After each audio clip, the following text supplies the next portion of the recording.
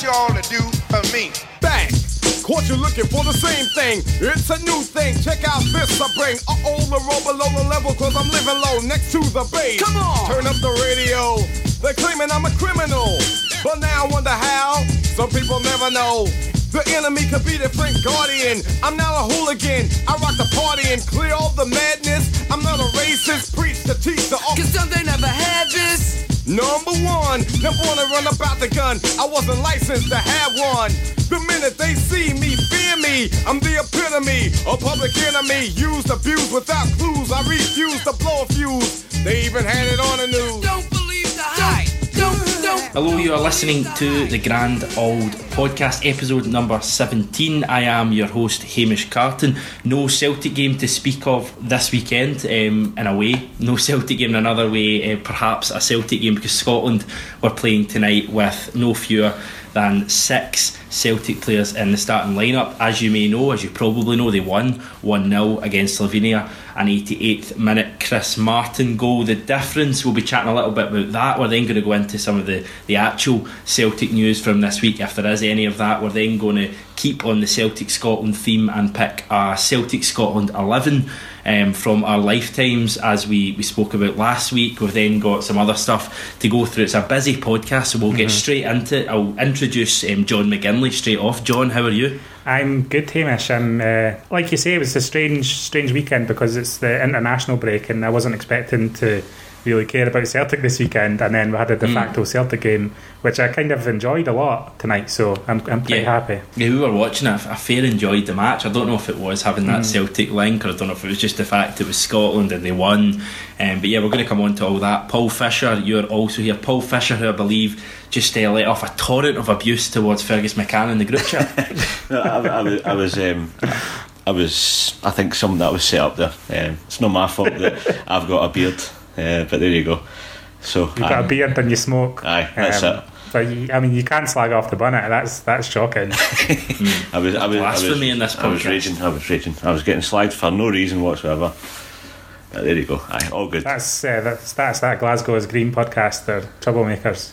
Yeah, they are definitely 100%. Well, talking to people getting slagged, Chris Martin was getting a little bit slagged today as he came on. He was the guy, of course, who scored the winner for Scotland. First of all, guys, staying clear of any sort of Celtic bias, of course.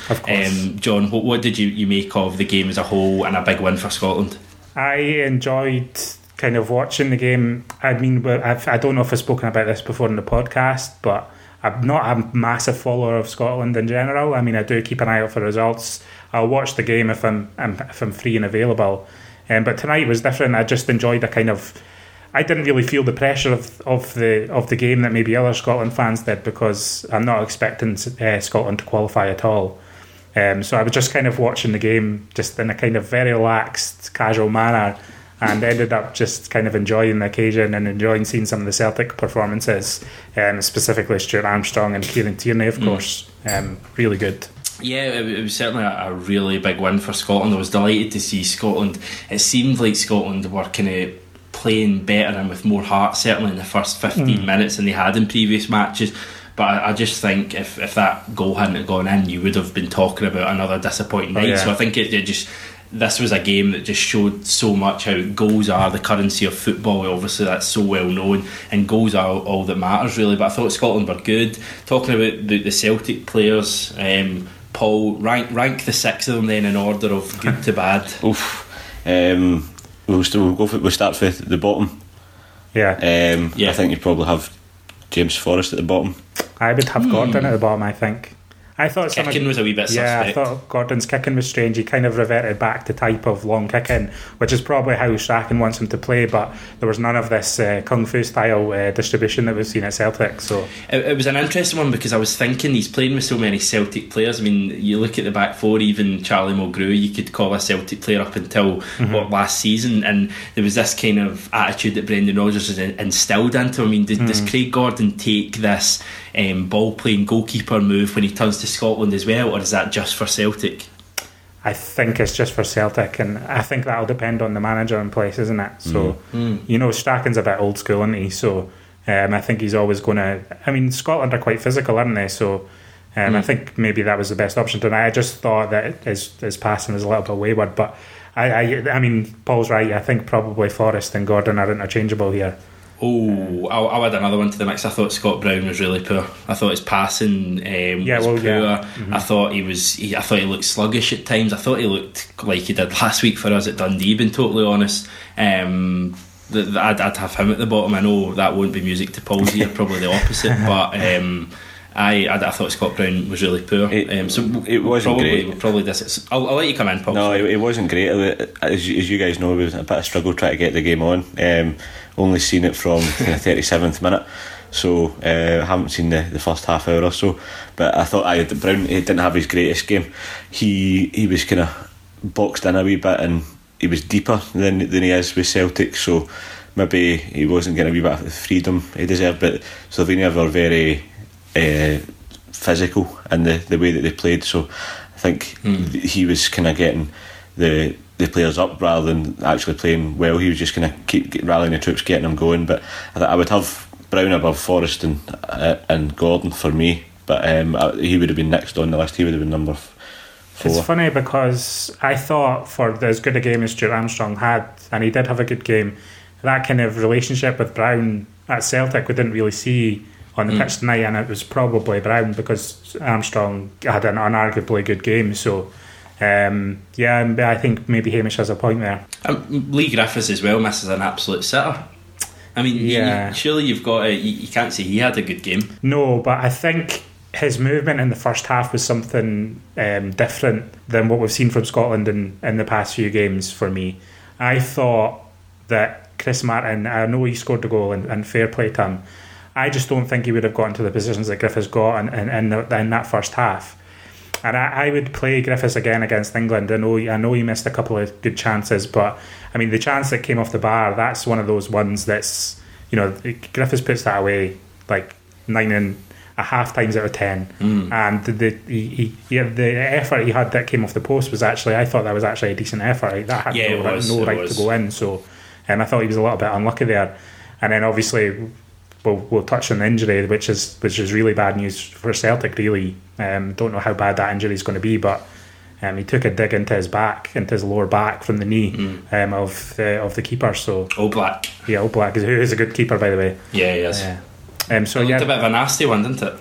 Yeah, I don't know. I think I'm not sure if it was deliberate. I mean, Griffiths was certainly causing Slovenia problems, so I wouldn't be surprised if there was a little bit of dark arts going on there. But it's a bit of a blow for us, so hopefully he's not out for too long. Yeah, we won't speculate on it too much because the news isn't there yet. I'm sure we'll find out very soon over the next 24-48 hours what the extent of that injury is, without sounding like a manager there with what I just said. We talk about the other two, the two kind of standouts. I see it very much as two very good performances, and the other 4 were kind of alright maybe. Kieran Tierney for me, playing it right back. I saw a tweet, I think, that Kieran Tierney's the 2 best fullbacks in the league now. He was brilliant. Unbelievable. How he can just change over and jump over to the right and still have that level of performance for somebody so young just continues to blow my mind, his talent that he has. I mean, back in my footballing days, I was never a great footballer, but I was a right back. I cannot imagine playing left back. People get it in their head that this positional change is just like a right winger going to a left wing. It is totally different. Everything you're doing is the opposite when you switch from one side at full back to the other side. And I'll be honest, I was worried about Kieran Tierney. I think I said it pre-match on the Burst Ball account. I was saying that it did worry me a little, the fact he's been thrust into such a big game at right back, where I don't think he's ever played, certainly for Celtic, before. But if there's one guy you'd want to put over there and you'd have confidence in, it would be Kieran Tierney, and he was just fantastic. You know what I loved about it was that he did look a little bit shaky, I thought, in the opening 20 minutes or so. Yeah. But the way he grew into the game, and then by the end of the second half, he was flying. He was absolutely. He was just. I said on Twitter that he'd went to war with Slovenia, and he did. He got a bit of a rough tackle, and after that point, he just seemed to have the bit between his teeth and wanted to really make an impact on the game. And I was just so. By the end of the game, I was just cheering on Kieran Tierney, to be quite honest with you, because the way that he took it upon himself to try and win the game for Scotland, I thought was very impressive for such a young player, playing out of position, He doesn't have many games for Scotland under his belt. He didn't will under that pressure of having to win the game. He just took it upon himself. He said, "I'm going to try and impact this game," and he was one of Scotland's best players in the second half of the latter half of the second half. I thought he was pretty immense. Yeah, I got the impression you were quite liking Kieran Tierney from your series of tweets, John. Yes. That culminated in the poll question. Of course, should Kieran Tierney be an independent country? Maybe just add him to the ballot paper. Just have should Scotland be an independent country? Yes, no, and just Kieran Tierney at the bottom as a third option as well. The big surprise here is that 5% somehow think he shouldn't be an independent country. The way he played tonight, he certainly, I think, as you put as well, he was taking on the whole of Slovenia, and he probably won tonight. To be totally honest, we're not really surprised, are we, with this guy? But we should probably be surprised. Yeah, I mean, I'm certainly surprised he put in a performance at right back, because the criticism of Tierney, the one criticism of him, is that he's a little bit one-footed. But they didn't let that impact. I was so buzzing for him by the end of the game. I can't stress enough how much I wanted to see him just absolutely rip that other fullback apart, which he did on a couple of occasions. Yeah, definitely. Stuart Armstrong, go for it, Paul. This is the Stuart Armstrong podcast. I think we just, every week we come on and we just have another superlative to talk about him. He's phenomenal. First cap for Scotland, and doing what he did. That pass for the goal, like just the way his vision, his vision there was phenomenal. And I would say, without him, I think fair enough to say, without him in the 11, we would have probably drawn that game. Yeah. I think he was a difference. He's such a good player, and he's one of these players that you can build a team around. And Scotland need somebody like that, and it's been a long time coming, the call up, to be honest. For me, he should have been in the team last year, and now that he's there, I think he'll be a long-standing member of that Scotland side. Yeah, I mean, John, I know you're well into your English football, John, and there's a lot of players in that Scotland squad, especially in the midfield, it seems, that come from that kind of lower end of the Premiership, top end of the Championship. I think of the likes of Matt Ritchie at Newcastle and James Morrison and players like that, and Stuart Armstrong just seems to be a better option than them at the moment, and I suppose that just says a lot for the quality player we've got at the club. And I won't deny that there's a lot of technically gifted players who play in England, but I think the way that players play at Celtic, I think, is very underrated when it comes to big performances and big matches for Scotland. The winning mentality that gets instilled to players at Celtic is unlike any other club in Britain. There's like maybe 5 or 6 clubs in Britain that gets instilled to, and it's the top 6 teams in England, and it's Celtic. And to be fair to Rangers, as bad as they are, you know, that mentality is about them sometimes with some of the lesser teams that have that kind of will to win. And it's to do with the size of the clubs, it's to do with the size of the supports. Stuart Armstrong has that winning mentality. We saw it with Kieran Tierney, we see it with Stuart Armstrong, and these players who play in England for these mid-table English Premier League sides, they don't have a pressure to win every week. And I honestly think that's an underrated trait, especially when we're talking about big international games in front of a crowd that's expectant, and a crowd that's looking for a little bit of inspiration, and a crowd that's looking for the team to grind out results against very good teams. And we see it in the way that Celtic play in Europe against better teams than us technically, where we just kind of have this inherent desire to win the match, and we somehow get results sometimes. And I thought that was evident again tonight, and I think that's a big part of Stuart Armstrong's game now. And added to his technical ability, his passing ability, his eye for goal, his ability to find space, it's going to turn him into a very special player. And I think I said it on Twitter, I think he's going to be a future Celtic captain, future Scotland captain. I mean, he is our future right now. I think he's just such a wonderful player. And we do talk about him every week, but it's for a reason. He's a standout every week. He's fantastic. It's a very, very good point you make, actually, thinking about it. And something I hadn't actually pondered was the fact that you do have a lot of these players in the Scottish team, and I don't know if this is a blunt way to put it, but drawing seems to be enough sometimes for them. Losing narrowly seems to be enough, whereas when you have a core, I don't think it's any coincidence that when you put 6 Celtic players in that team, they find a way to win late on. Now, I know that it wasn't a Celtic player who scored the late goal, and I know all of that kind of stuff, but I don't think it's a coincidence at all. I actually think I'd put a couple more Celtic players in there, honestly do. I think players like Callum McGregor shouldn't be far off that Scotland squad, certainly.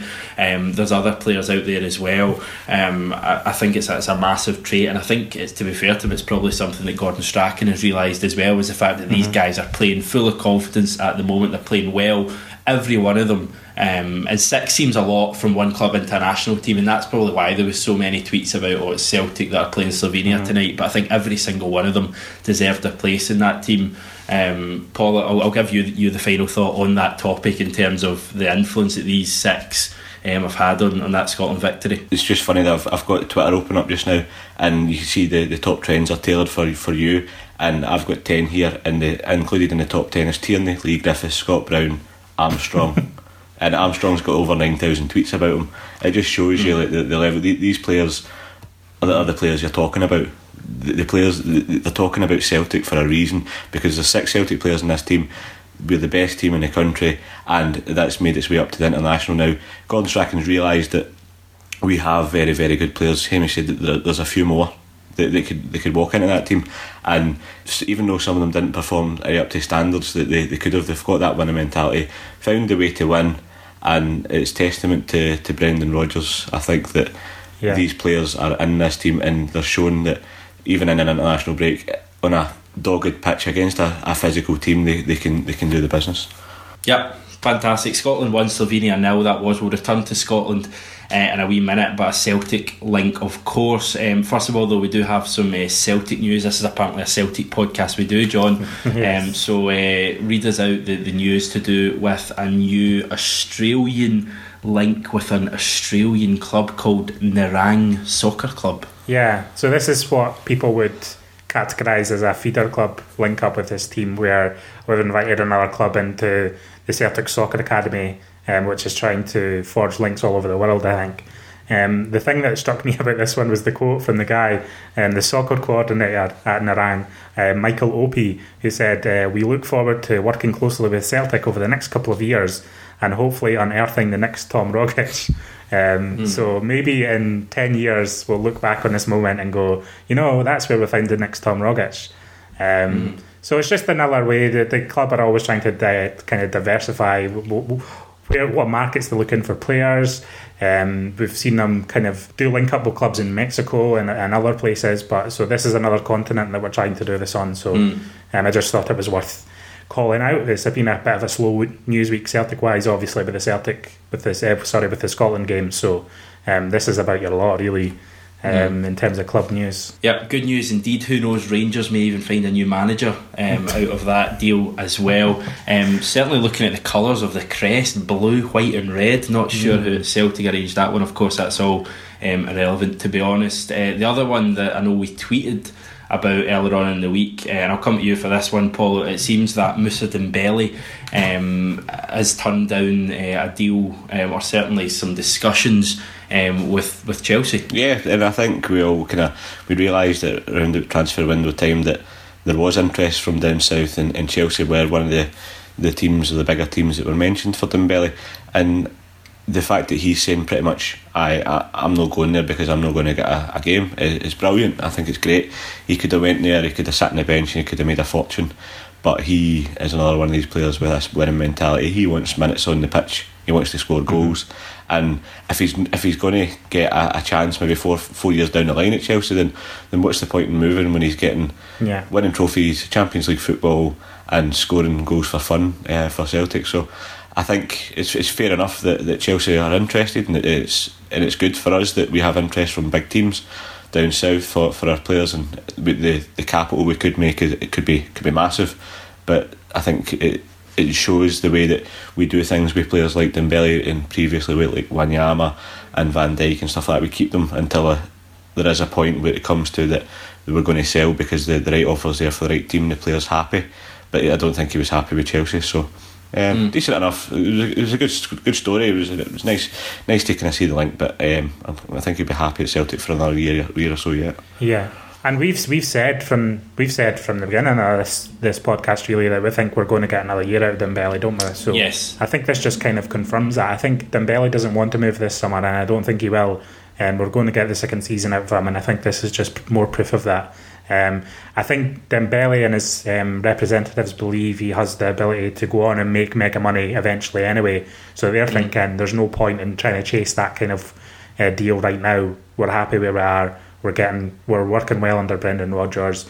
We probably want another crack at the Champions League, and then let's see where we are in 2018. Yeah, his agent and representatives certainly seem to be keeping his feet very firmly on the ground. I've must admit, I've really liked their approach to this whole thing. Even from the minute he signed for a club when he could have gone, let's be honest, he could have gone to an English Premier League team and be sitting on the bench. We wouldn't probably know the talent that he is. I think they've played a blinder. I think they see, in all honesty, they see Celtic as a stepping stone, but they're not coming out and saying it at all. Everyone knows that Dembele will move on at some point, but the fact that he's playing, scoring goals, value, I still maintain that he's going to get a France call up while he's playing for Celtic, and he's going to go for multi-million pounds, and he's going to become I think one of the top strikers in Europe in the next kind of five years or so. I kind of off topic slightly. He's probably, if he does move on, he'll probably be the fourth big player to leave the club since we kind of started this new strategy of buying cheap talent and kind of nurturing it and moving it on after Van Dijk, Wanyama and Fraser Forster. Maybe Gary Hooper's another one, but kind of the big value 10 million plus players. Is he at the moment, as he has finished a product as those three, in your opinion, John? I do, yeah. I think you can't argue with his contribution this season. And I know there's a little bit of inconsistency in his game, but that goes with the territory in terms of his age and position. I think on his day he is the finished article, isn't he? He's everything that we would want a Celtic striker to be. Is he consistent enough though? I think as consistent as Wanyama and Van Dijk and Forster were. That's a difficult question. Well, I appreciate it's harder for a striker. I know it's much harder for a striker to be consistent, because being consistent is scoring goals, but I just think there's been, and I'm not battering him at all, but I think there's been quite a few games this season when he hasn't turned up. I understand that, but what I would say is that I would put all the money in the world on him if he stays this season as we think he will, on him scoring another 30 goals plus. And that's a great return for the striker. So for me, that's consistent enough to be considered as much of a finished product as those other players, I would say. That's a fair point. Paul, how do you rank in the whole Dembele, how long he stays, his legacy at Celtic type argument? I think he'll be remembered when he goes. It's not going to be a case of if, it's a case of when. When he goes, he'll be remembered fondly for his goals, his hat tricks, and the way that he does stuff, the way he strolls around the pitch. He does remind you of Van Dijk from the opposite end of the pitch. I would argue slightly maybe Van Dijk and Foster are maybe more polished than he is at the moment. Wanyama is pretty much the same. He was a loose cannon. He was absolutely raw talent, but brilliant. But you know, he was like a headless chicken at some points when he was running about the pitch. But the talent's there. It's undoubted. You can't hide class like that. And I think Dembele's a player. He can score goals. He can score goals in any league, any game, any level. He's got it. What I would say is that Fraser Forster, actually, I think he was maybe even a better keeper at us than he is at Southampton. I would maybe argue. I think he was at his peak, the peak of his powers at us that season, where he kept all those clean sheets. Thought he was phenomenal, and I'm not sure he's become a better player since then. I would have to argue. But I mean, all three of them that have moved on so far have arguably maybe not improved as players, but they've certainly with the image of the English game have moved their careers onwards. You can't say that any of them have stalled, and it's you just know for a fact that Moussa Dembele, when he leaves, will continue to score goals wherever he plays. I think an important fact is those three players that I mentioned, Van Dijk, Wanyama and Forster, all did it at Champions League level, and Dembele has as well in his first season. So I mean, they've all got that in the same kind of baggage, the fact that they can do it at the top level, Europe's premier competition. So we all know Dembele, he's a phenomenon, and I think next season, I think we will see him the whole season again. I honestly do. I think we'll be tested by a bid, but I don't think there's any real urge from us to sell him, because his value is only going to go up. I know you'll always get people saying, what if he gets injured? I don't see that. I think that Dembele is only going to improve. I also don't think he really wants to leave immediately. I don't think he will be allowed to leave immediately unless it's a crazy bid, and I think we'll see him next season, and I'm looking forward to it as well. It's been a real slow news week, hasn't it? Because the 4 words I've got in front of me here, I'll just read out to you, Paul, and get your reaction. F.A. Ambrose, Hibs goal. It's all about the celebration, isn't it? What a guy. He's really. I'm actually delighted for him, because he's above championship level, and I think he would walk into any other team in Scottish football as a centre half easily. I don't see that. I think he's more than good enough. He's proven he can do the business. I agree with that. Yeah. I think he's prone to a howler, and there's no getting away from that. But he's been a phenomenon at Hibs. He's been great, and they've been doing great, and he's scoring a goal, and to see him celebrating, and it's not in the green and white of Celtic but the green and white of Hibs, it's a bit sad, but there you go. No, I'm happy for him too. I'm happy he's found a place where people love him and kind of appreciate him. I know he wasn't ever really much good for us, I would argue, but I agree, for all the other teams in Scotland, I think he walks right into their team. He played a right back for Hibs at the weekend, which was a bit strange, I think. Apparently he made a few mazy runs as well, so fair play to him. He's entertaining the Easter Road crowd and banging in a goal and doing that celebration. We all got to see it one more time in Scottish football, so that's a good thing, I think. Yeah, definitely. On the subject of centre backs, the Terrace podcast actually did a really good countdown of, I think it was 3 of them on, did a countdown of their top 12 centre backs in the country. It's well worth a listen. Effie Ambrose, I think, features in a couple of their lists, and certainly I think 2 or 3 Celtic centre backs in each list as well, so it's well worth a listen. So yeah, Effie Ambrose, well done to him. Hibs beat Falkirk 2-1 yesterday. Did you see the winning goal?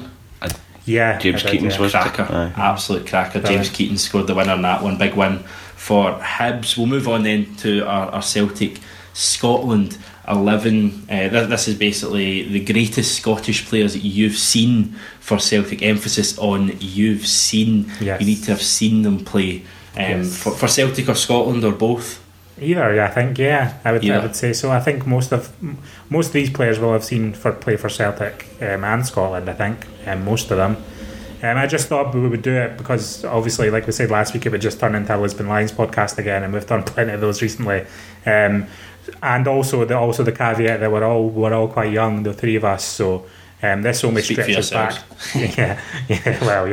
This stretches back to the kind of mid-90s, I think, for us personally. We do have some other lists that people sent in from slightly before that, but even the people who sent in lists who are older than us still feature a lot of modern players too. So that's just that our list isn't complete garbage, is what I'm saying.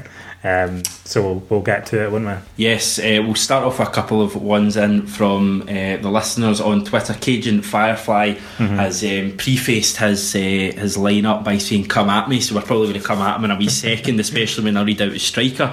We've got David Marshall in nets, a back 4 of Mark Wilson, Stephen Presley, Gary Caldwell and Kieran Tierney, a central midfield 3 of Hartley, Brown and Barry Robson. The 2 wingers on the right, Sean Maloney, on the left, Ross Wallace, remember him, and up front, Kenny Miller. Well, this brings us to the heart of the issue here. Is this about their contribution for Scotland, or is it about their contribution for Celtic? Is it a combination of both? Are we applying any rules to ourselves here, or is this just whatever we want and whoever we want? I'll put down one rule straight away, that it will affect Miller and Presley and Mark Brown, if anyone's got them in there, that they can't ever have played for Rangers. I'm not having a team blighted by that. About the other rule, I don't know, what do you think? Maybe contribution to Scotland a good way to do it, because we talk about Celtic every other week. Yeah, I think that might be the best way to do it for us personally. I think, because then it does throw up some interesting ones. We'll see as we get to it. If we decide that we want to put someone in because they were amazing for Celtic, then let's give ourselves the freedom to do that. So we'll just break the rules if we fancy, basically. Yeah, basically cool. We're just, yeah. What do you make of that team then, Paul? Cajun Fireflies team. You've got the likes of Hartley and Brown and Robson in the middle. It's not the team. It's not the first players I'd have thought of. There's a few in there. I thought, fair enough. I'm not having Kenny Miller. Ross Wallace on the left's a bit of a strange one for me, and I don't think I can have Gary Caldwell in a team. I honestly just think. Hold on a moment though, Paul. You just wrote a blog earlier today where you said Caldwell scored one of the greatest goals you've ever seen. Yes, that doesn't. That overall though, like if we're talking purely on defence, that goal against France, you can't deny him that was amazing. I think he scored a slide tackle against France. Come on. I was amazed. What a feeling when that went in though. The one name that's the very first, well, one of the very first names I put down is Tierney. I think it's great. We would talk about him every week, but I think you have to have him in there. He's the first one that I've seen. But overall, it's just a half decent side on its day. It could do all right. But I would argue with at least 5 or 6 of the shouts in that one. Right, we'll do it kind of chronologically, just in terms of position. We'll start with the goalkeeper. The 3 main ones we've got written down here. I've got Craig Gordon, who of course played last night. It'll be David Marshall, and Rab Douglas is the other one. Is there anyone else? It's certainly looking at a lot of the teams. David Marshall, as I said earlier, was the choice of Cajun Firefly. Is Tic Tactic gone with Mark Brown? Well, he made a team. I'm not sure what. I think his team was made solely of Strachan players. Strachan Unlovables. Yeah, the Strachan Unlovables. I thought that was quite a funny team that was sent into us. But yeah, Mark Brown, no, absolutely no chance. I think Craig. A lot of people sent us in teams that featured Lisbon Lions and stuff, and people from the 70s, and they all still had Craig Gordon. So I think for our team, it's got to be Craig Gordon. I know David Marshall had that performance in Barcelona. Rab Douglas was obviously in the Seville season, a decent keeper for us, although not the most popular with the Celtic support by the end of his time at Celtic. I think Craig Gordon is a shoe-in here for the goalkeeper. Yeah, I mean, Craig Gordon, you look at him, I think he's had 45 caps for Scotland, which is a massive number when you think about the competition he's been up against as well, the likes of David Marshall and Alan McGregor and keepers like that have been kicking about the scene as well. I think he's, off the top of my mind, I can certainly remember him playing in that France win at home, I think France away as well. So many big victories. He is, when I think of Scotland goalkeepers, he's the first one that comes to mind. So I'd certainly vote Craig Gordon as well.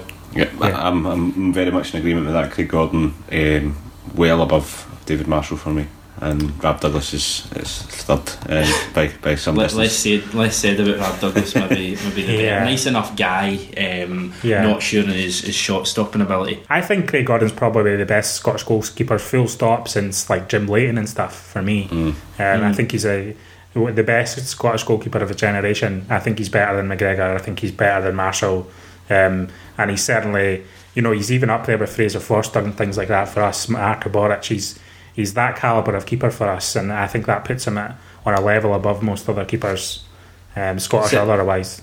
The kind of longevity of his career is pretty baffling. When you think about it, I always think when you look back at games from like the Henrik Larsson years, and you see Henrik Larsson scoring into Craig Gordon, and he's still only 34 years old. He's still got, I don't know, 3 or 4 years as a Celtic number one, Scotland number one as well. So I think you've got to have him over 50 caps for Scotland as a whole, including youth appearances, over I think nearly 300 games in his career, and he's had that injury and come back. So I think we'll put Craig Gordon as a goalkeeper.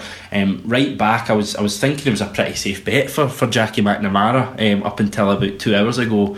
However, we seem to have a new right back that has to enter the fray at right back. Kieran Tierney. I mean, I half put that in as a joke and half put it in as absolutely the best right back that Scotland's ever seen in their entire history. I think he's got to be Jackie McNamara is a shoe in here again. I think this is another easy choice. As good as Tierney was tonight or last night, Jackie McNamara is a Celtic legend really, and a very fine player on his day. I think he was underrated at Celtic. I think he was a very important part of our teams over the years, and it fully deserves his place in our Scotland 11. Tom Boyd, is he an option? Yeah, I think, and again, as good as Tierney is, Tom Boyd needs to go into this defence somewhere, and he could play all across the defence, so I don't really care where he goes in.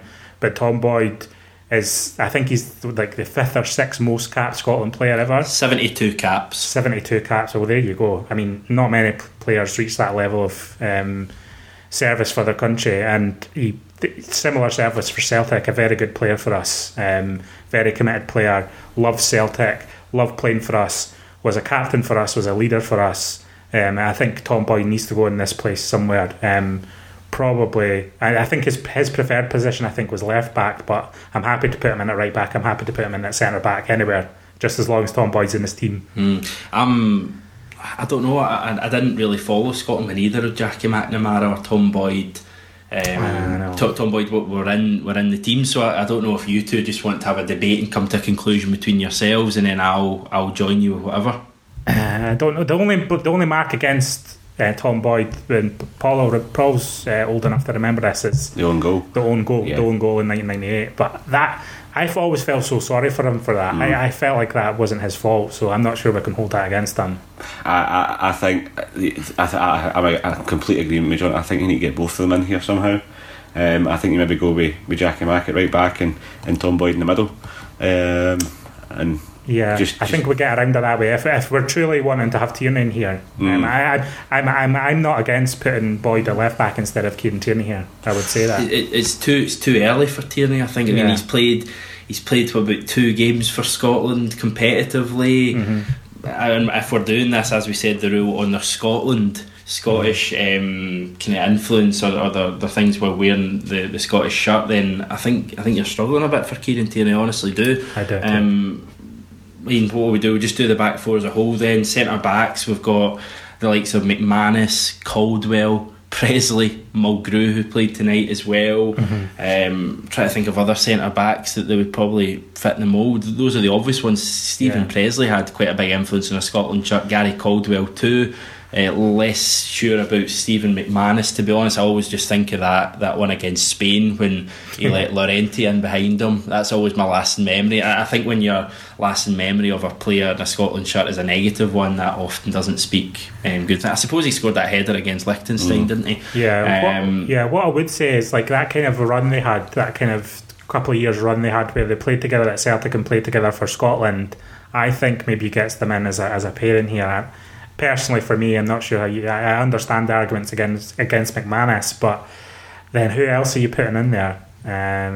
I don't know. I just don't fancy Presley or Mulgrew or anyone like that. I don't know. It's a real tough one. I think McManus and Caldwell, I do remember that partnership working quite well for a lot of that Euro campaign. But then again, you had someone like Davy Weir who was pretty good for Scotland in that campaign. So it's a real difficult one. Gary Caldwell, probably for that France goal alone, is quite a big one, and the fact he was a mainstay of that Scotland team for quite a long while. But then again, Norway away when he played with his brother, and I think they both get sent off. Jesus. Was pretty bad. I don't know if maybe the best way to do it is to say players that we need in this back four. I think McNamara we need in. I think Tom Boyd we need in as well. So we just find a way to get these players we need in. I think Tom Boyd maybe one of your centre backs, and then pick another one from the other 4, something like that. We could do. And how about this? Paul, you weigh in on this. Right. We've got, say it's Jackie McNamara at right back. We put Tom Boyd in the middle at centre back. We put Gary Caldwell beside him, and then we have Kieran Tierney at left back. I'm comfortable with that. Yep, absolutely. I'm against Tierney. I'll eat my words with Gary Caldwell and say he did do good service for Scotland. I still thought he was kind of error prone, but he did well, and he had a fair number of caps. You know, he was over 50. I think he was always there or thereabouts. So maybe there is a shout for him over McManus. I quite like putting the two of them in as a pairing as well. I think that's all right. Charlie Mulgrew, I don't think we should include, simply because he didn't always play centre back. He's kind of all over the place. It's just there wasn't really a lot of Scottish centre backs for us over the years. Certainly the years that we've been supporting Celtic, so that's why it's tough. I think the other argument I can come up for Kieran Tierney is if in 15 years we're still doing this podcast, God forbid, Kieran Tierney will have 80 caps for Scotland at least. I think. But that's in 15 years, John. We're doing it now. I know, but I think we're ahead of it. We're ahead of the curve. We're ahead of the curve by putting our faith in Tierney that he's going to become a Scotland football legend. I suppose when we're talking about centre backs, maybe if we're thinking of ones we're missing, the obvious one is John Kennedy, who might possibly have gone on to have such a great career, and that would be like an honorary position. Injured himself while wearing a Scotland shirt against Romania in a meaningless friendly. So Maybe he's the one that was kind of at the back of people's minds. I'll put Kieran Tierney in at left back then. Wait, hold on. I'll maybe being a bit unfair. I mean, I think a good compromise between the three of us. If it was me, Tierney goes in, but between the three of us, I think right back McNamara, centre backs McManus, Caldwell, and left back Tom Boyd is probably the way to go here. I think that works. I think the McManus Caldwell thing works because when you think of one, you think of the other. When it comes to Celtic and when it comes to Scotland. I also think of shite defenders. It's very. It wouldn't be a Scotland team without that. Let's be honest. Very true. Yeah. I mean, I'm not meaning to just go against everything you say, John, but I'm thinking now that Stephen McManus, really. Oh, I know. But what are the other options? This is my only argument against for him is who can come in instead of. I wouldn't have Stephen Presley. I don't think in there. I certainly wouldn't have Charlie Mulgrew in there. Unless we're missing someone very obvious that someone's going to shout us on Twitter.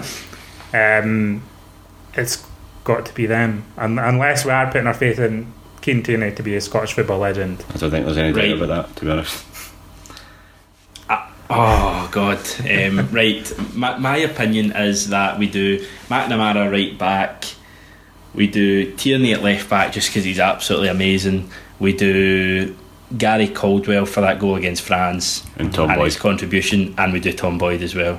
Okay, right, I'm happy with that. Yeah, comfortable with that. It's good. Right, okay. Talk to us about midfield then, Paul. Who we got there? First name for me is probably Paul Lambert. And the other one that jumped out at me as well, purely on Scotland and Celtic, was Chris Commons. I think was the other one. But there's loads. There's absolutely loads. One probably in terms of Scotland, like in terms of memories for me more, was John Collins.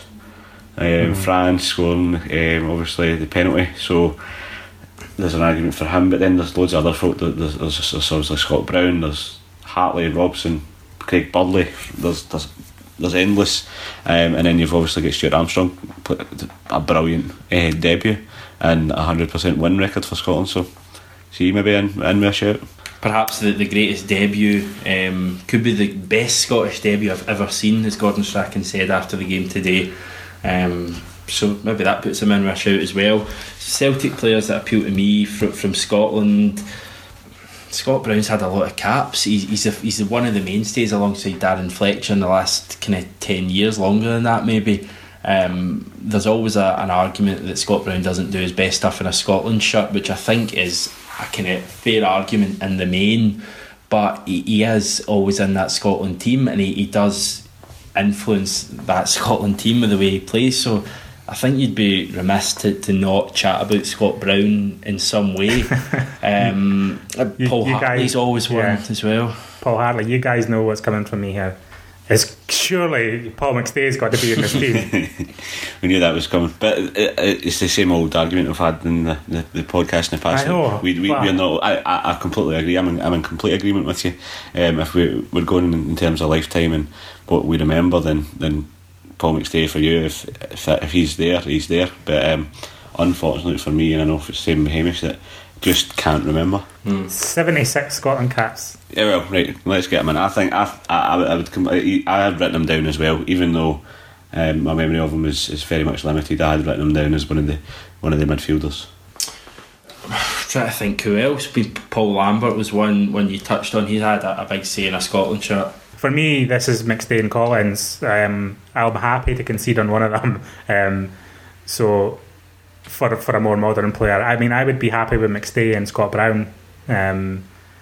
I would be happy with McStay and Paul Lambert. I would be happy with Scott Brown, McStay and Paul Lambert. Midfield three. Yeah, I don't know, it's difficult. It's a real tough one, isn't it? Because there doesn't seem to be too many that massively stand out. You're thinking of their Scottish contribution as opposed to the Celtic contribution, which is a difficult one.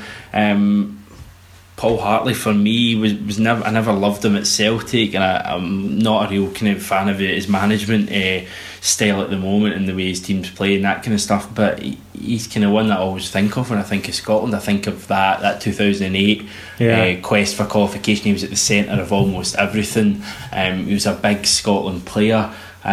He's got to be one that features in there as well, but probably not at the level of certainly Collins. For Lambert and McStay. Lambert and McStay would probably be my one. Craig Burley, is he an option as well? Well, Craig Burley is the last Scotland player to score in a major tournament, which is a decent show. He's also pretty good for us, I think. But I don't think he gets in ahead of these unless he plays. Unless we do some daft formation where it's like two in the middle and then one and kind of further forward. I think Craig Burley fits in a kind of attacking midfield way. If we want to go down that route, because to be honest, the options on the wing aren't great here. I want Maloney in the team. I'm putting that out straight away. I think Maloney has been massive for Scotland. I always think Sean Maloney is a player who is underrated at Celtic and Scotland. I still think Sean Maloney is an alright player. I think he's a very neat player. That goal against Ireland was just amazing. I think he was our top scorer that year for Scotland. He's been around. Another one who's been around, like Craig Gordon, for absolutely ages, and Sean Maloney has to be in that team somewhere. So maybe it's a similar case. Maybe our whole team is basically players who have to be in there and we just find a way to shoehorn them all in. I think Maloney has to be in there. I think McStay, on the strength of your argument over the past 8 years, has to be there. I think you've got, I don't know, maybe one out of Lambert, Collins, Burley. Again, we're kind of overlooking Scott Brown. But for me, Brown has never been amazing for Scotland, and I think any Scotland fan would tell you that. Yeah, I would agree. I say that the top of the midfield, Paul Lambert, I think is the shout. Yeah. Does Stephen Pearson have any caps for Scotland? Yeah, but I think he does. I'm not sure actually. Probably 2 or 3. Need to look that one up. Yeah, probably 2 or 3. There's a lot of terrible players that have caps for Scotland. And I don't think I would put Stephen Pearson anywhere near this team, surely. We'll go to the listeners for a bit of help then, because we're struggling a wee bit. They had, certainly, Ginty 1888 had Lambert and McStay as his two behind a kind of a 4-2-3-1 formation. Tic Tactic, as we said, the midfield 2 of Hartley, and yes, Stephen Pearson. Of course, he's going for the Strachan's Unlovables. Cajun Firefly had Barry Robson, Brown and Hartley in there as well. We had a few more sent in. Timms sent in midfield 4, going back a little bit of Provan, McStay, Lambert and Burns. So many more ones sent in. Colin Rogers with Brown and McStay in there. A lot of mentions for Scott Brown, Brian McGinley, Brown, Lambert and Burley. Postal 1888 had a much older team. Forgive my absolute ignorance, but I don't actually know who the centre midfield pairing was in that team, but he had the likes of Stanton, McStay definitely in there. Bertie Auld as well. The glass cutter going for Lambert, McStay and Collins. So I think it is Lambert, McStay, Collins, Brown, Burley, one of those 5 maybe.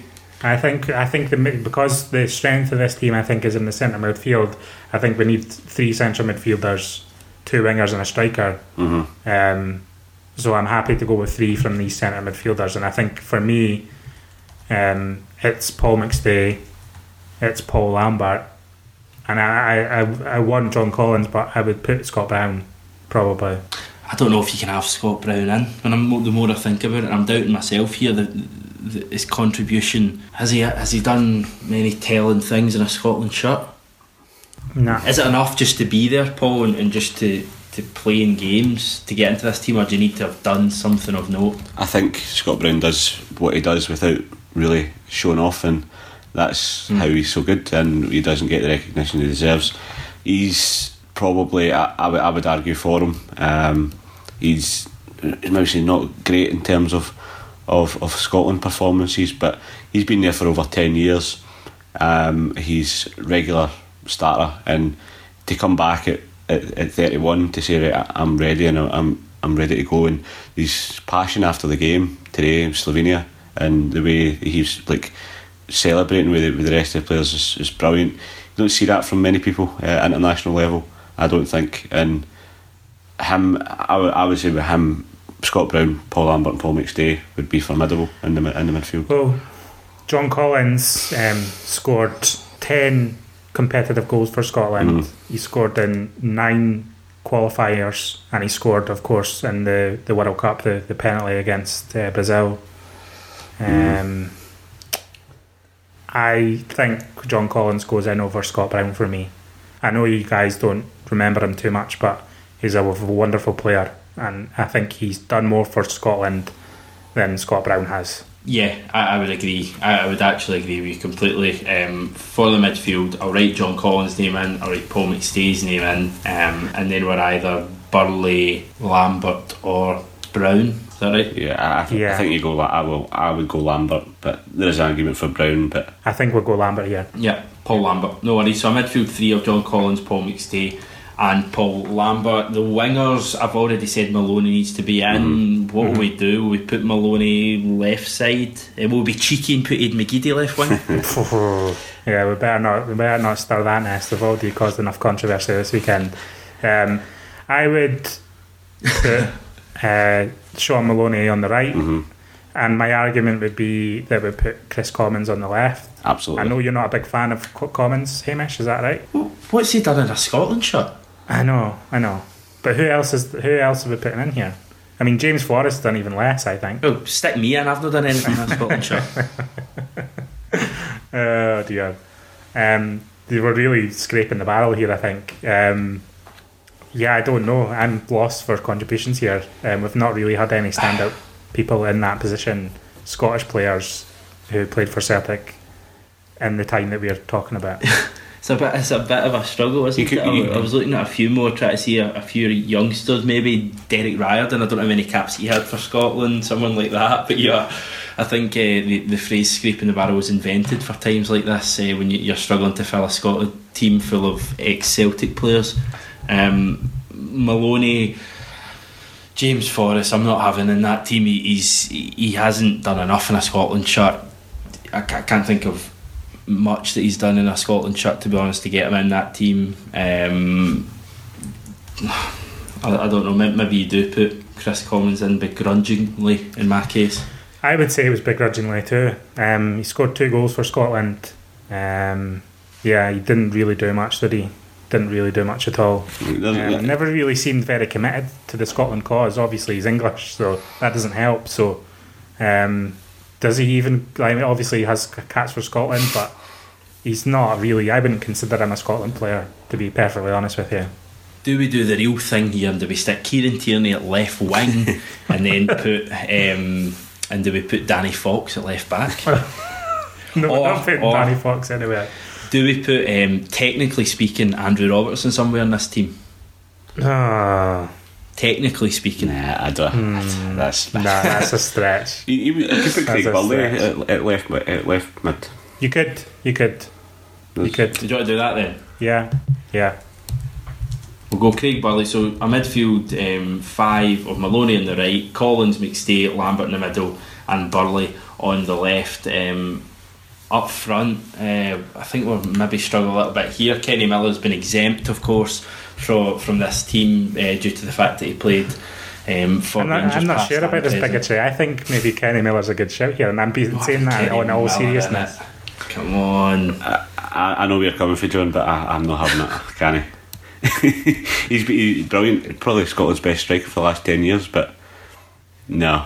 Do you really want to send up a tweet with this team and have Kenny Miller front loading this team? I think. Can you imagine the abuse you will receive? We can get away with it in a technicality by including Charlie Nicholas, I think. Yeah, well, I'm just old enough to have caught the tail end of Charlie Nicholas's career, so that is a big technicality. But he does technically qualify, I think, considering that I have seen him. So I don't know how you feel about that. It's a little bit of a stretch. Charlie Nicholas to me is a guy who's in Gillette Soccer Saturday. I don't really know him as a footballer. Oh, you would say, by all accounts, I mean, even if you watch old videos of him, he's a wonderful footballer. He didn't have loads of caps for Scotland, 20 caps, 5 goals, but he did a hell of a lot at Celtic, especially in his first spell at the club, where he scored 48 goals in 74 games or something like that.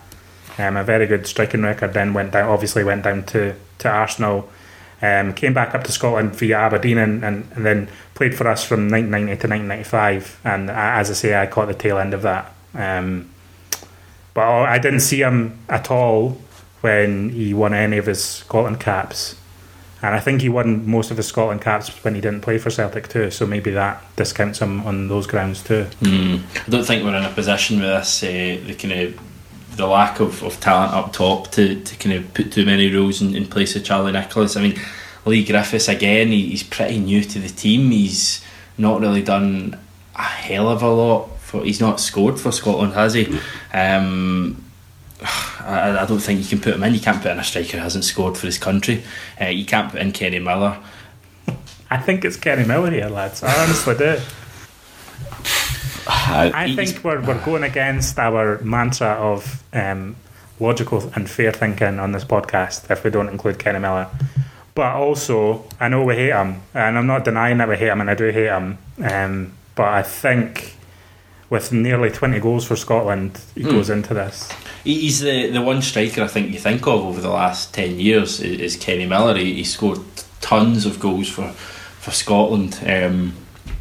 I don't know, maybe you've got a point. Maybe that's a fair point. I'm looking at a few of the other teams. I think Laney D certainly had Charlie Nicholas up top. Jedi Boy had Brian McClare up top, perhaps. Never seen him.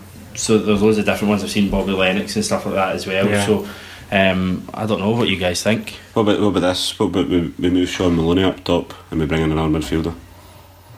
Oof. It's a bit of a stretch, but Bit of a stretch. I'm leaning towards Kenny Miller the more you talk. I'll go on the record and say I'm absolutely 100% against Kenny Miller being in.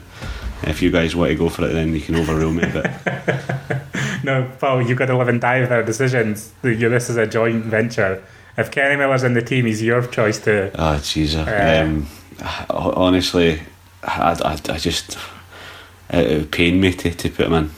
But it's so hard. There is nobody else. Lee Griffiths has got to be Lee Griffiths. And we need to bend our own rules a bit here in terms of impact at Celtic. I'll put Kenny Miller in my team. I'll put Kenny Miller in my team just because there is nothing else. Believe me, if there had been a striker in there that had scored half a goal for Scotland, I'd be putting him ahead of Kenny Miller. But I'll put Kenny Miller in. We could put Gary Caldwell up front and bring Stephen Presley into centre back. I agree. I think it has to be Kenny Miller, just in terms of impact for Scotland and contribution to Scottish football in general. I think he takes this striking spot unbelievably. That is a hell of a twist, isn't it?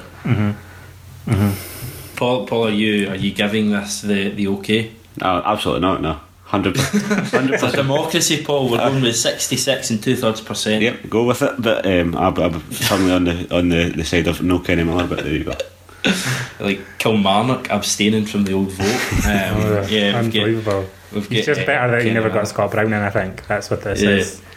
Yeah, so I'll read out the grand old podcast, Celtic Scotland 11 then.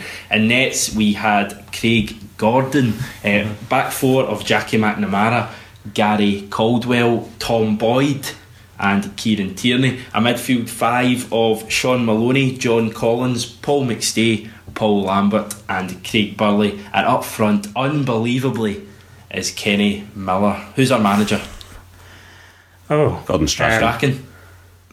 Tommy Burns for me, but Strachan probably. But Strachan's been a terrible Scotland manager. So, and don't forget, I mean, Tommy Burns had spells in the coaching setup at Scotland too, so we could go for him. Indeed. Yeah, a few more. We had Stephen Cavani. Wonder if he's any relation to Edison. He was asking. He says Gordon, McNamara, Tom Boyd, Charlie Mulgrew, Kieran Tierney, Scott Brown, Paul McStay, Paul Lambert, Chris Commons, John Collins and Lee Griffiths. Good team in there from Stephen. We've got Kev McGee, he's got Craig Gordon, Jackie McNamara, Kennedy, will that be John Kennedy? Must be, yeah. Boyd, Tierney, Collins, Lambert, McStay, Forrest, Commons and Griffiths. Not much to choose from since the 90s. I think that's a very fair point and something that we have certainly found out over the past half an hour or so. Paul McMullen also saying Gordon, McNamara, Aitken, Boyd, Tierney, Lambert, Burns, McStay, McClare, Nicholas and McGeady. Brilliant. Aidan McGeady, fantastic. Richie saying Gordon, McGrain, McNeil, Connolly, Hay, Murdoch, McStay, Lambert, Johnston, Dalglish and Lennox. That's some team. That's the best team. It's a pretty good team, isn't it? I mean, that's cheating though. That's using the Lisbon Lions. I mean, they're just the best team ever. So. Well, if you're old enough, you're old enough, I think. Yeah, fair enough. Very fair point. So that was a debate. The other thing I wanted to touch on was the fact, I think we sent a poll out earlier on the Twitter. It was the question was as part of our discussion, of course, do you support the Scottish national team? Very simple question. Yeah. And the majority, 62%, said yes. 38% said they don't. I think you can account, or you added to this point by saying actively going to games, go out your way to watch games, live and die by results, etc. There was a few quite nice replies. Cajun Firefly, certainly saying this is the first qualifying campaign my dad and I have missed in a long time. Stopped going because of the ticket prices. I think it was £30 for the cheapest ticket tonight, 40 if you wanted to see the game at Hampden. Yeah. Pretty damning stuff that.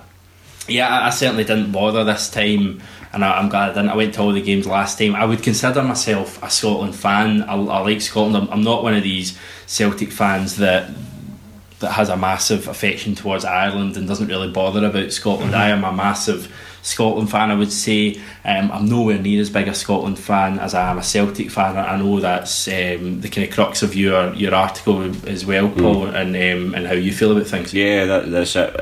I've always been a supporter of Scotland. I always watched the matches, and as I said in my kind of Sunday article, it's the two teams that I will go out my way to watch in terms of actively seeking out and making sure I can do everything I can to watch the 90 minutes is Celtic and Scotland.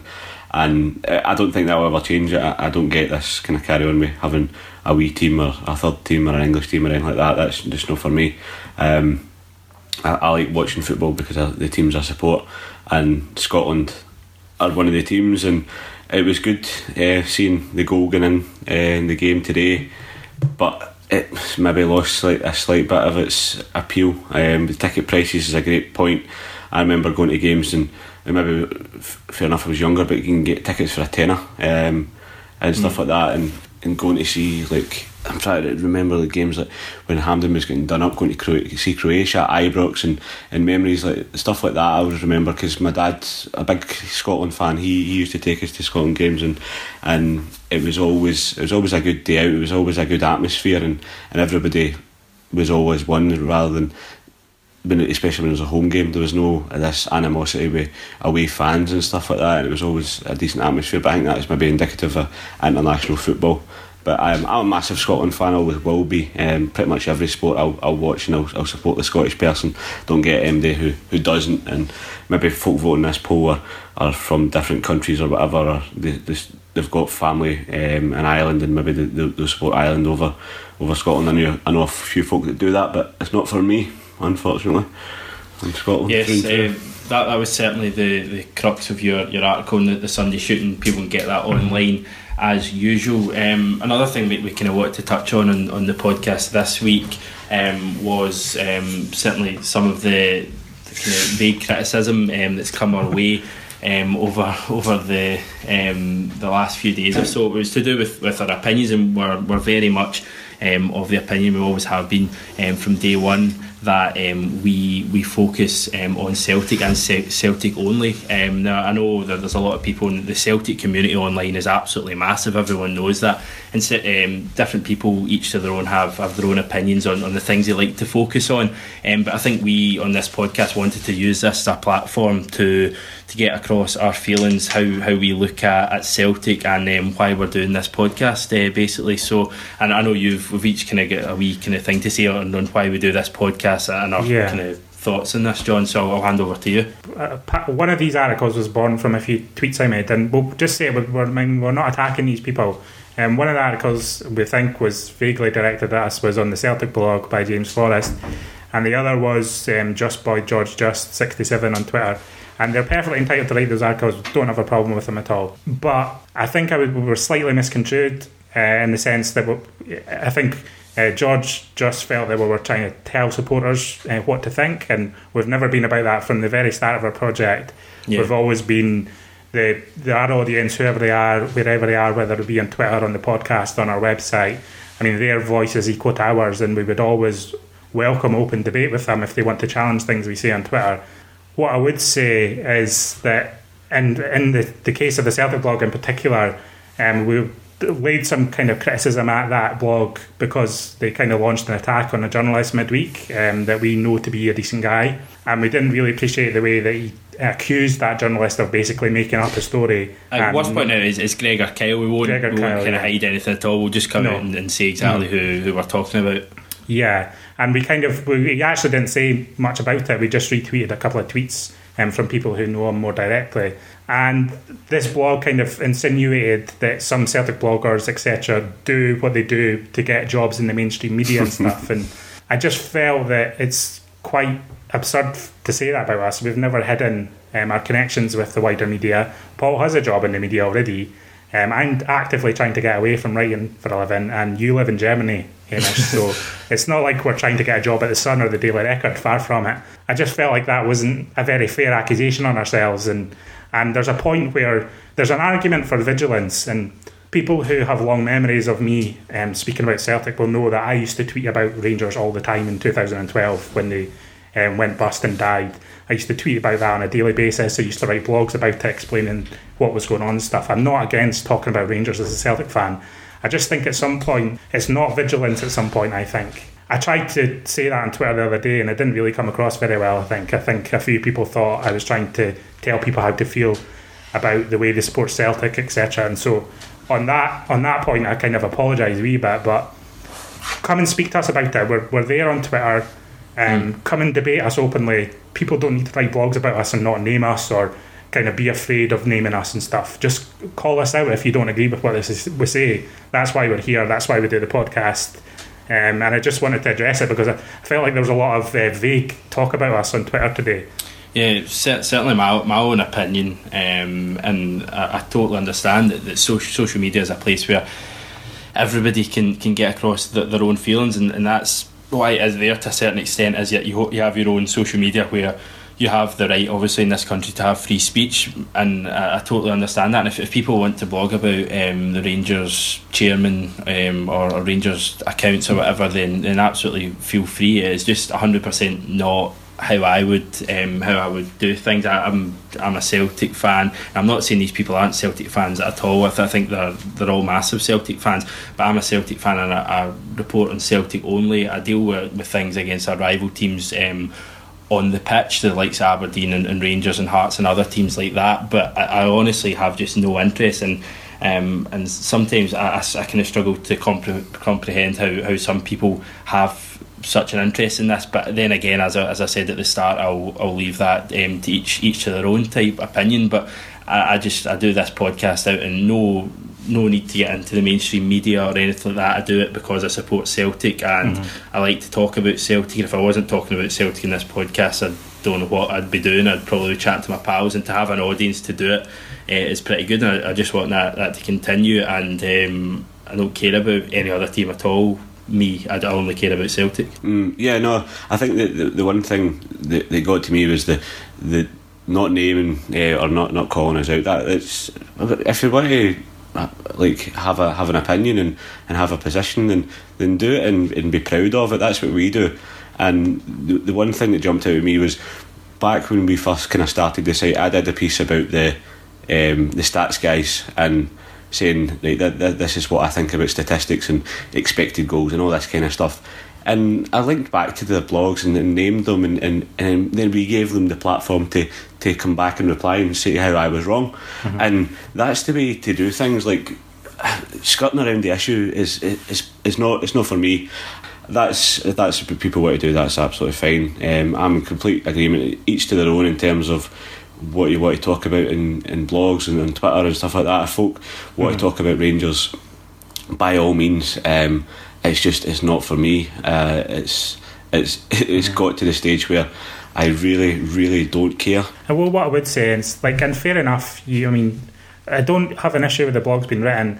I just don't like it being insinuated that we're doing what we're doing for any other reason than just talking about Celtic for the sake of it. Because let's face it, that's what we do. We know between the three of ourselves, we're not really organised enough to do anything other than get together every week for the podcast. We barely manage to get articles up enough on our website. If we were trying to get jobs in the media, we would be doing it in a way different way, let me tell you. There's a lot easier ways to get a job in the media than to be an online Celtic fan. No matter how you speak about Celtic, we speak about Celtic in the way we do because this is the way we've always spoken about Celtic between the three of us when we work together, and we wanted a way to continue that relationship between the three of us and maybe perhaps find an audience along the way. If people like what we do, then people like what we do. I just don't want anything out there that's kind of making vague accusations about us. I don't appreciate it, and we've never ever tried to tell other people how to support Celtic Football Club. That's been one of our rules. It's on our About Us page. It's been one of our rules from the very beginning. We've always just wanted to be normal people talking about Celtic. It's not about trying to whitewash anything to do with Rangers or anything like that. We just want to be a place where we can speak about Celtic openly and honestly. Yep. Here, and what I would say is that we welcome debate, and we welcome debate all the time. And if you've got anything, any beef with anything any of us have said during the podcast or has been said on the social media, I think for all three of us, we would welcome just come out and say it, and then we'll go from there. Because I mean, we have a good few arguments between ourselves in the group chat, so so that's what we'll say on that. And I just want to say as well, we're not naming people on the podcast tonight to pure have a go at them or anything, like, and we're not trying to start internet drama or internet beef with these people. Like, fair enough, they can write what they write and do what they want. Just wanted to make that clear as well. We're not harbouring ill will towards anyone. No, but we're forthright and we're not skirting the issue in any way, because that's the best way to deal with things. Anyway, yes, so you can get Paul's Sunday shoot that is online at the moment. We'll hopefully have some other stuff possibly over the next week or so, Celtic related stuff as well.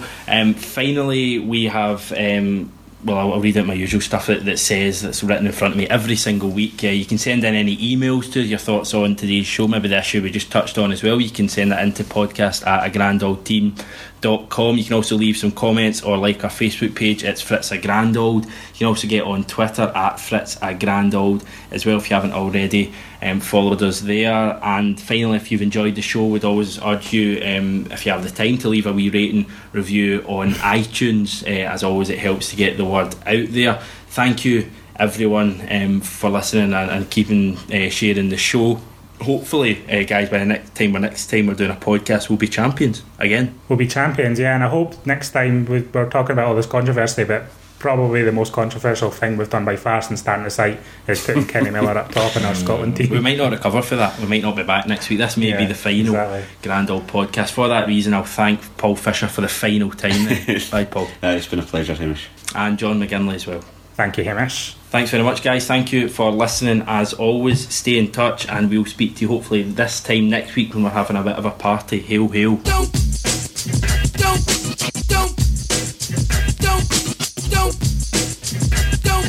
Now here's what I want you all to do for me.